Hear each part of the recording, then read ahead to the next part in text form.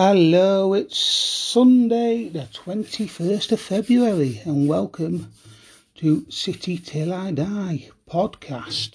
We're coming off a week now where City have had a good result in midweek against Everton. A tough game which we came out of.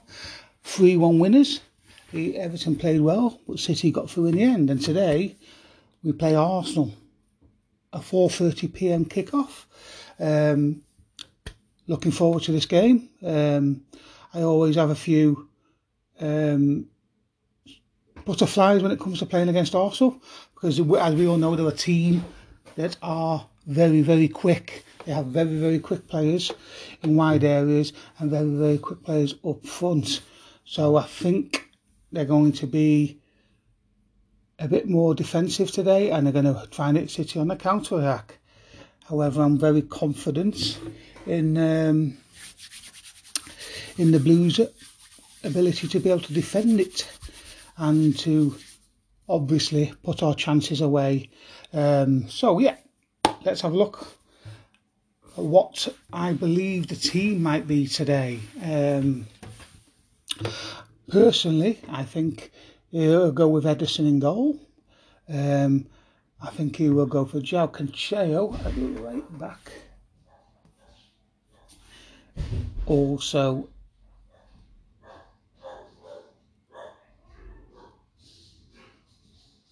John Stones and Ruben Diaz at centre back, and I think he'll go for Aymeric Laporte at left back. And I think, well, we've seen the thing with Guardiola's teams at the moment. Even though it'll be a 4-3-3 formation, when we have the ball and we're pressing higher up, it will become a 3 centre backs, and João Cancelo will have the freedom to roam, freedom to go into midfield, freedom to go out wide, freedom to be creative, but he will also get back as well and fill in his position at right back. I think Rodri will be the deep line playmaker. Kevin De Bruyne and Bernardo Silva in midfield. So you've got the deep line playmaker, the link pin between defence and attack in Kevin De Bruyne, and you've got the dribbler in Bernardo Silva, who not only works hard, but he can carry the ball long distances and bring City quickly from attack to defence. Sorry, from defence to attack. Also, I think he'll go, or what I would go Sterling on the right wing, okay, and I would go Phil Foden on the left with Gabriel Jesus up front, okay. And the reason I go for this is we need to press their fullbacks. They have some good attacking fullbacks. We need to give them something to worry about. We need to give them the thought that if they go forward and try to attack us, that they're going to have quick players who are going to punish them. And I think Sterling will do that on the right hand side, and Foden will do that as well. So yes, that's what I think my team is. We will see, hopefully, if that's the case when the team news comes out. I just want to quickly as well, just got a news flash on my that Jonathan Woodgate is named Bournemouth manager until the end of the season. Okay, so that's interesting. I think they had Thierry Henry was being interviewed for that one, if I remember rightly. But Bournemouth have appointed Jonathan, and this is according to The Athletic. So Bournemouth have appointed Jonathan Woodgate as their manager until the end of the season. Woodgate has been in caretaker charge of the club after the departure of Jason Tyndall. I always thought he played rugby. But there we go. So yeah, that's an interesting bit of news there coming up. And also currently,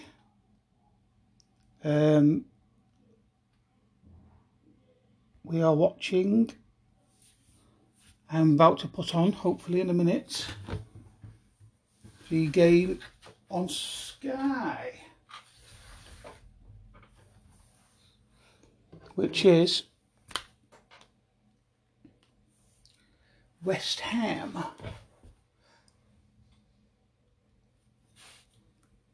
Let's have a look what the score is.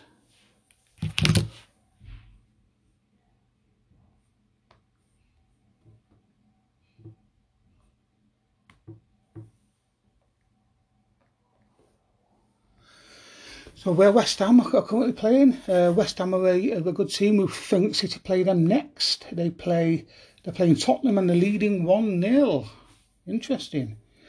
Yeah, West Ham are leading 1-0 against Tottenham. The last time I seen, half time. So yeah, so what's happened to Tottenham? Really, I think the problem with Tottenham is, in my opinion, they're predictable. You know, they set up the same way. He plays the same, well, not the same formation, but the same sort of ideology with two holding midfield players, and dependency on Kane, Son is too high. They depend on them, and if you can stop them, which is hard to do because they're great players, by the way, then you can pretty much shut out Tottenham Hotspur, because they're not going to get many goals from the midfield areas, and they're not going to get many goals from defensive areas. Oh yeah, so interesting. West Ham, yeah, doing very well. I always said as well that if the West Ham had gone out and got a player like Diego Costa, they could be a serious contender for a top 4 position this season. So, yeah. Anyway, so back to Man City, and yet, how do I think the result will go today against Arsenal? I think City will predominantly dominate the game, possession-wise, and I think Arsenal will defend reasonably well. They will retain the shape, and they will try and counter-attack us by hitting the channels, hitting Aubameyang, hitting the guy out wide whose name escapes me at the moment. Saka, that's it. He was a wonderful player, very quick, and they will try and counter-attack and force us mistakes. Now, when we played West Ham last season, we played them. I think it was on West Ham. I keep saying West Ham. When we played Arsenal last week, last season. We played them in the cup. Okay, and most of City's defeats last season came from our mistakes. You know, apart from the odd 40-yarder into the corner, it came from teams forcing our mistakes, forcing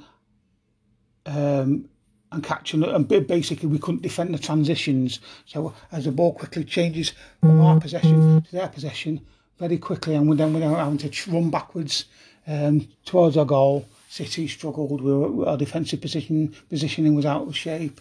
We could not defend the transitions. Whereas after this season, we have got that due to organisation, due to quality defenders, and due to good all-round team mentality and team defending.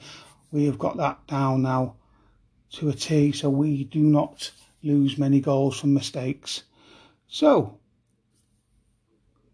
if City put their chances away today, then I think we can win the game, and I think City will win the game 2-0, obviously. That's a guess, because I don't know, because I am not a time-travelling reptilian shapeshifter that would be able to predict the future. So, yeah. So, I will try and do a review of the game afterwards. My thoughts on how City played, my thoughts on the game as a whole, the tactics they played, and what have you. So,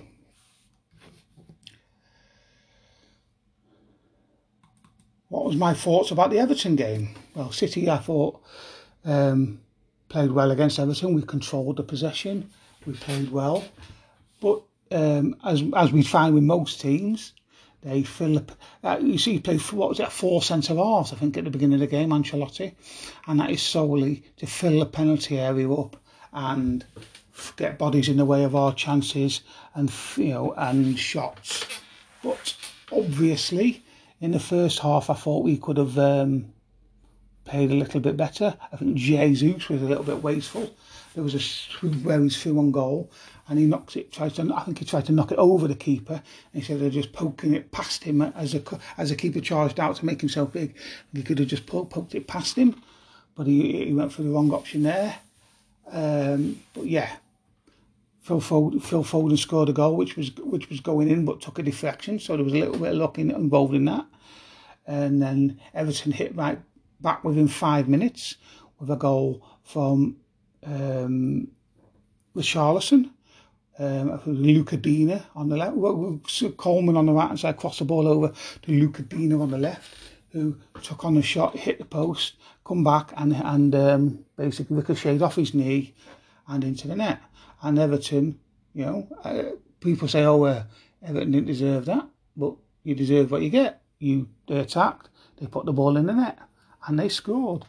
So yeah, fair play to Everton in that. But I think the second half, City took the game by the scruff of the neck.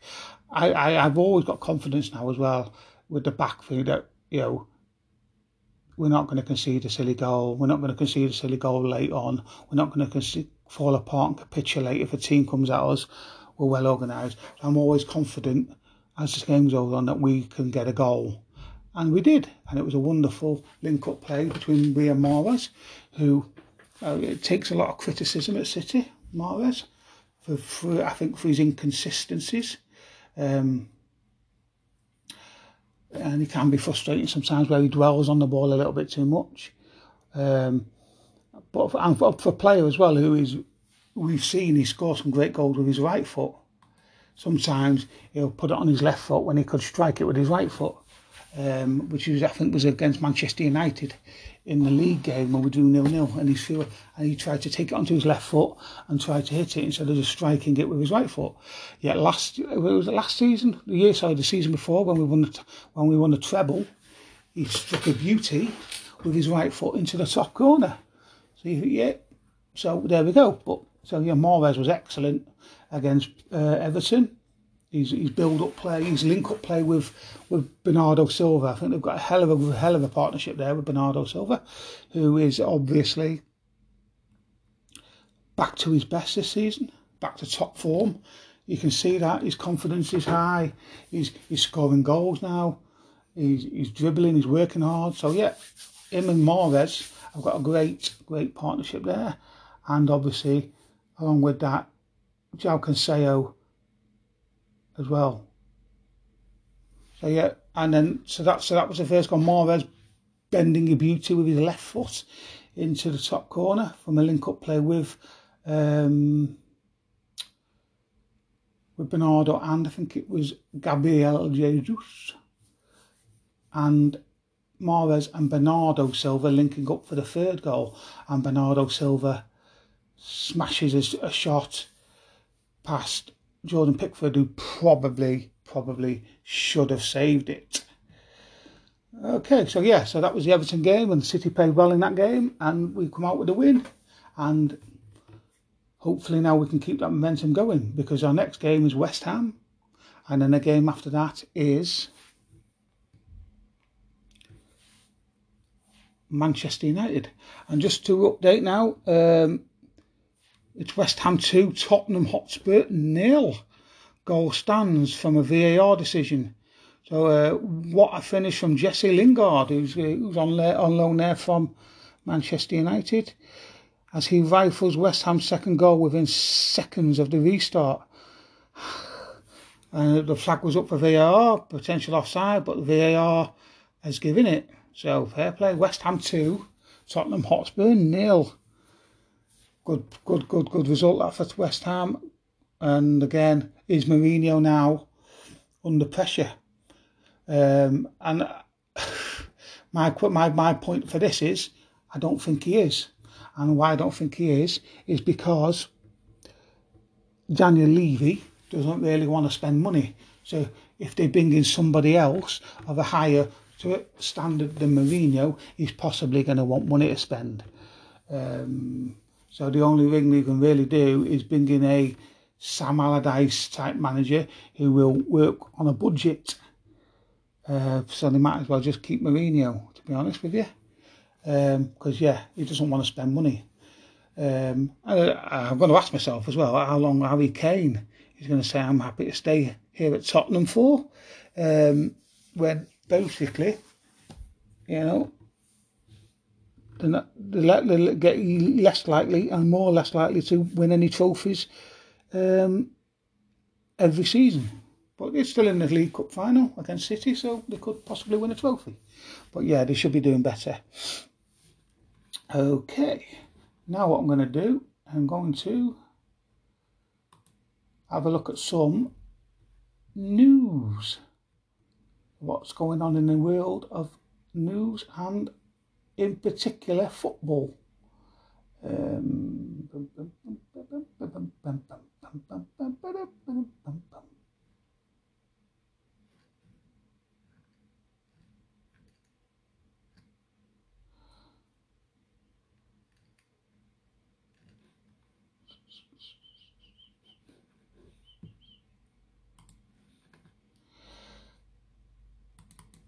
And also, please, obviously, leave some comments, if you can leave some comments, or on this podcast, if you like it or not. If there's anything you'd like me to change, anything you'd like me to do differently, let me know. So yeah, it was interesting. West Ham 2, Tottenham Hotspur 0. Okay. Top stories in football today in the Premier League. Bournemouth appoint Woodgate until end of season. Yeah, we've seen that one. Members of Man United coaching are forced to self-isolate. Okay. That's an interesting article in Sky. Nicky Butt, Mark Dempsey will join Ole Gunnar Solskjaer on the Manchester United bench for Sunday's match against Newcastle after some other members of the coaching staff had to self-isolate. The club have announced that's a thing that's affected most clubs this season. So it's, I don't think that's going to really affect them too much. Especially considering the wonderful invention that humans have called a mobile phone, where they can interact with each other via that or via Skype. Okay, now then. What else have we got here? We have got Pep accepts some Man City stars may leave in the summer. So who do we think that will be? I think that's going to be possibly Sergio Kun Aguero, who is yet to actually prove his fitness properly, prove that he deserves a new contract at Man City. Will be, in my opinion, I think all Man City need next season, as far as transfers are concerned, are 2 players, a striker as cover or as a replacement for Aguero, preferably Erling Haaland, or possibly a holding midfield player to cover for Rodri, because I think Fernandinho will be the other guy that leaves in the summer, possibly to play back in Brazil or to take up some sort of coaching role, maybe at the club, maybe somewhere else. So yeah, that will be interesting. So yeah, who would City sign in that position? I don't know. It's a good question. I'd like Declan Rice. I think he's one of the best up-and-coming midfield players of that in that position in the country at the moment, if not in Europe. But then again, Man City do have a good, wide-ranging scouting network. But I think, yeah, I'd like Declan Rice to go out big on 2 players, Declan Rice and Erling Haaland, or another striker similar. I'm a fan of Dybala, but I think he suits more Guardiola's style more than Erling Haaland. But I think Erling Haaland is a very good young player and will adapt. And along with having Liam Delap as a third choice to come in and train with the first team and improve his game, I think City will have a strike force that will take us into the next 10 years with Gabriel Jesus, because I am a fan of Gabriel Jesus. I think he does need to score more goals, but I think he goes unappreciated for his work rate. He goes unappreciated for what he does off the ball, the punishment he takes from defenders. Link-up play is excellent. So I don't care, to be honest, I don't care if Gabriel Jesus scores ever again, as long as the team win the games, which is what he will probably say exactly the same as well. So, yes. More news here. Liverpool cannot play victims and feel sorry for themselves over their injury crisis, insists midfielder Gini Wijnaldum after champions fell to their fourth straight home league defeat in 2-0 loss to rivals Everton. I watched that game last night, and again, people say to me Liverpool were the better team. Well, they weren't the better team defensively because they conceded 2 goals. They weren't a better team attacking wise because they didn't score any goals and Everton scored 2 goals. So, are you measuring the success of being what warrants a better team on the day as how much possession and chances you have? Because that's not really what football's about. It's about sticking the ball in the net. And I would rather have my team have 4 shots on target and score 2 goals than have 10 shots on target and score 1 or score 0. But yeah, each to their own. I suppose everybody has their own idea. But yeah, so that Liverpool loss was the 4th consecutive home defeat. So what has happened to Liverpool? And Liverpool defended well in loads parts of the games yesterday, but were caught out very early on, and then cut out late on with a counter-attack, which was an excellent move from Everton. And there's a question about the penalty. Now, what I'm going to say this. If Liverpool fans believe that the Mo Salah penalty against City was a justified penalty, where he ever so slightly tugged on his arm and he went like diving, like he was shot from the stands by a sniper, if that's a penalty, then the one against Everton's a penalty. Even though Alisson, who after spilling the ball then went to get up and tripped over the player, didn't mean it, he still brought him down and prevented him from getting to that ball that Alisson spilled. Because Alisson spilled the ball and he was getting to it and would possibly have scored. So yeah, that's a penalty. More so than the one against the Mo Salah penalty against City. Do a little experiment at home, right?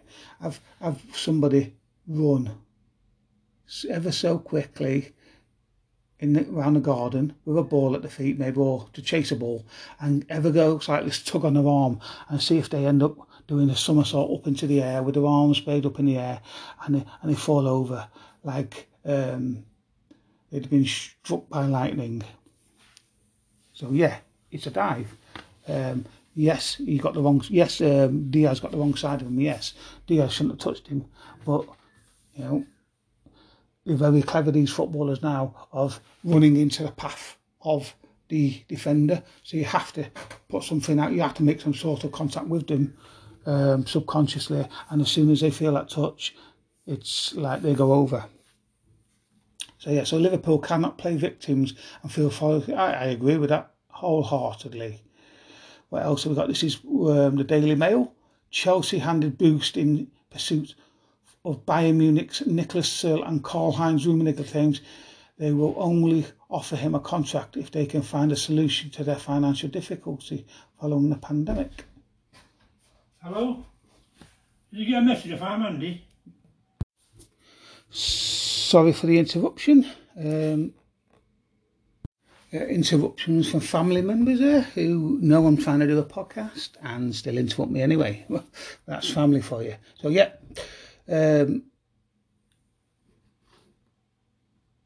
I've actually totally lost where I was up to, but hey ho, let's read some more of this news. Oh, that was it with Bayern Munich, wasn't it? Yeah, Bayern Munich. Chelsea handed boost in pursuit of Bayern Munich's Nicholas Searle.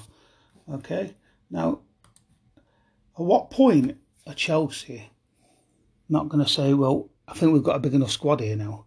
How many times are they, how many summers are they going to try and they're going to buy players and have to integrate them into the squad?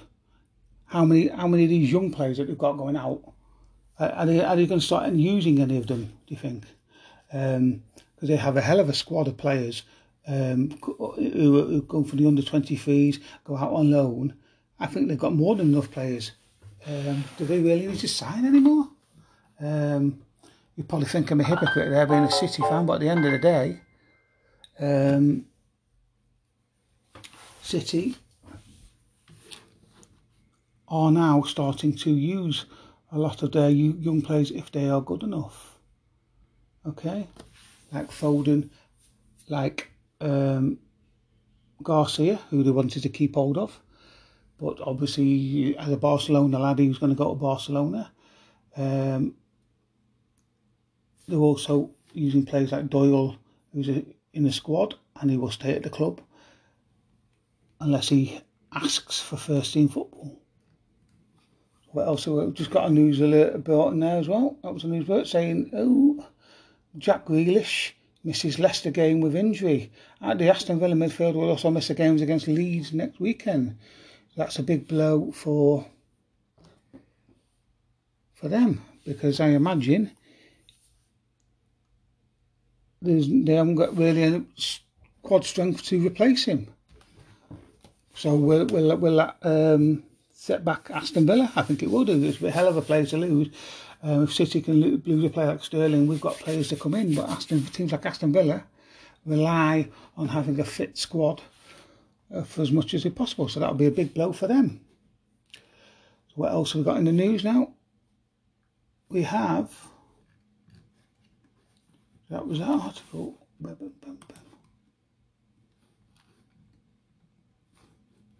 So let's have a look at some other publications, shall we?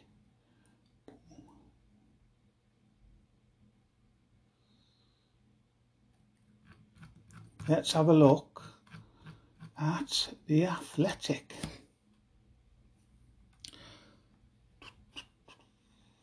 You have to be patient with me with these podcasts, by the way, because I'm new to it, and obviously my first few podcasts will be a work in progress, and I will require people to give me feedback, positive feedback. Right then, so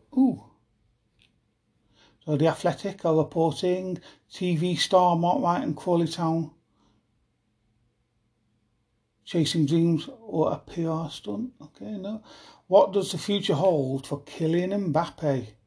What does the future hold for Kylian Mbappe? Who's going to afford his wages?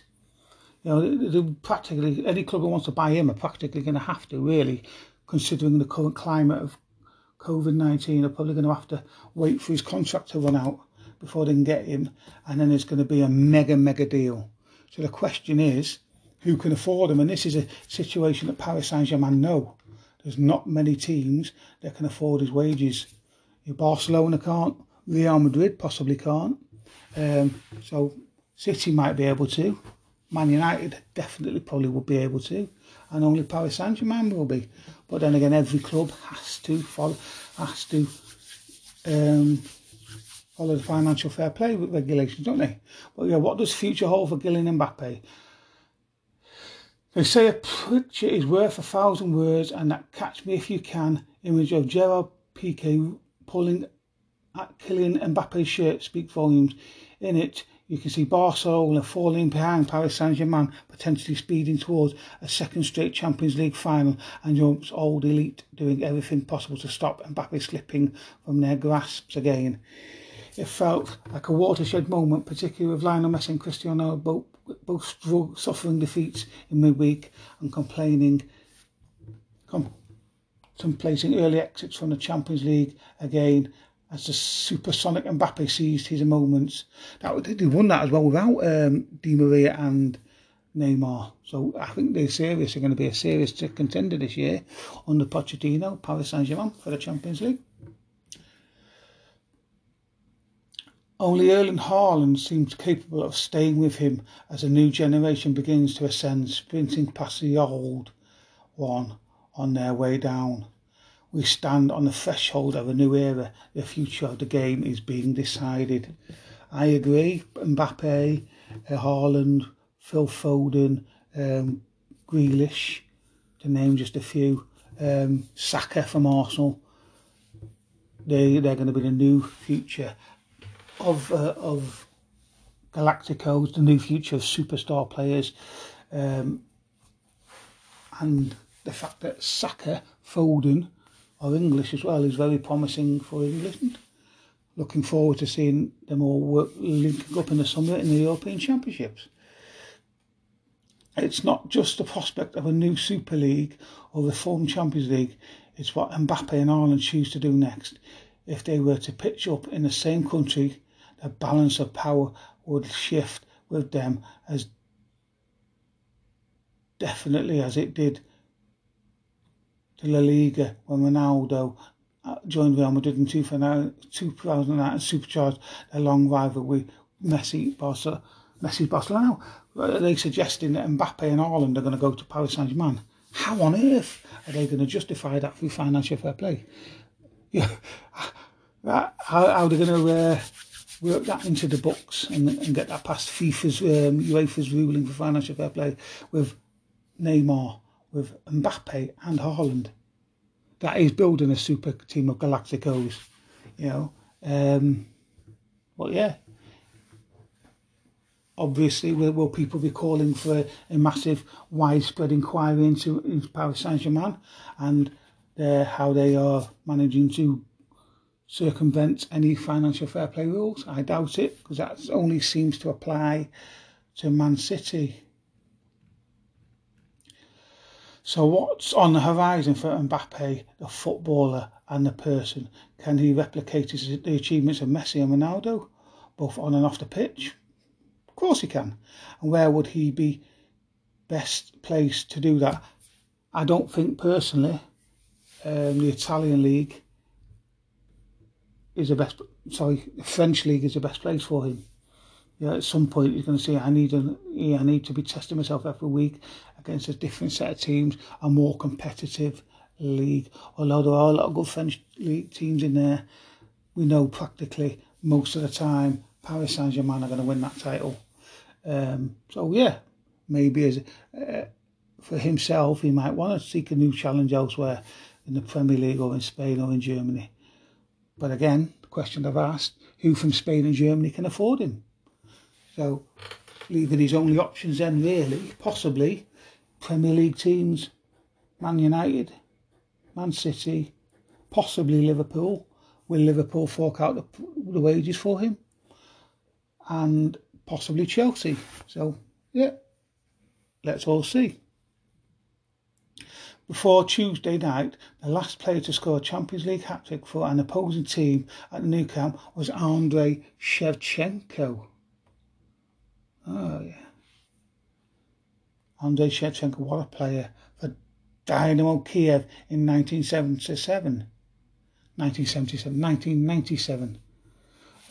Just hold there quickly because I think Spurs have got a goal back at West Ham. Yeah, Harry Kane. Is it Harry Kane? Am I looking at the wrong one here?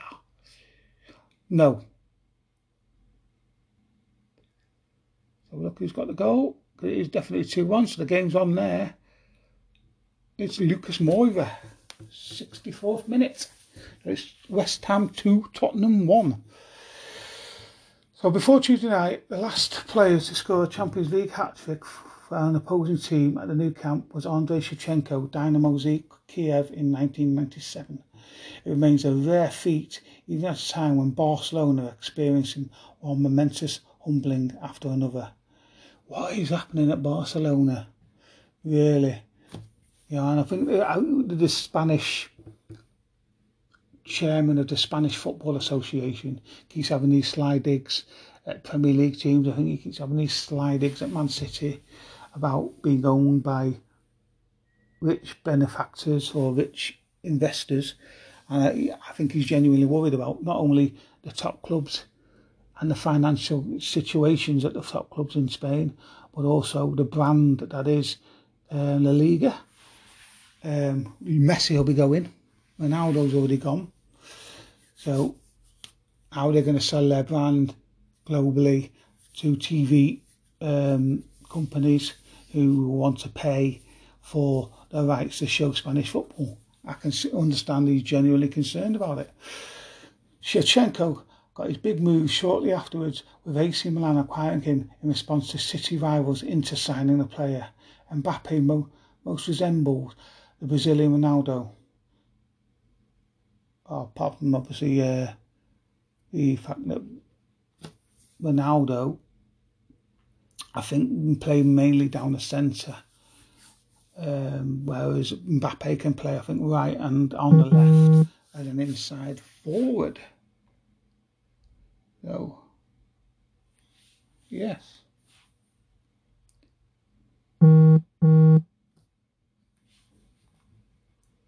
Shevchenko got his big move away shortly afterwards, with AC Milan acquiring him in response to City rivals Inter signing the player. Mbappe most resembled the Brazilian Ronaldo. Serie A was the best league in the world at the time, and the permanent presence of two players in it served confirmation. In the summer of 2022, Mbappe's current deal with PSG expires, and clubs will also be able to activate a 65 million buyout clause. And I think that's similar to as well Haaland. I think he's 2022. He's got a buyout clause. That's going to be one hell of a transfer window, that.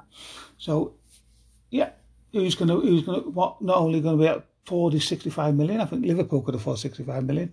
I think most teams can afford a transfer fee, because a transfer fee is usually spread over the terms of any contract, i.e. 5 years, or spread it over 5 years. It's just his wages. So it'll be very, very interesting where he goes, or if he stays. So yeah, so that's it. Kylian Mbappe, where does his future lie? Where do you think his future lies?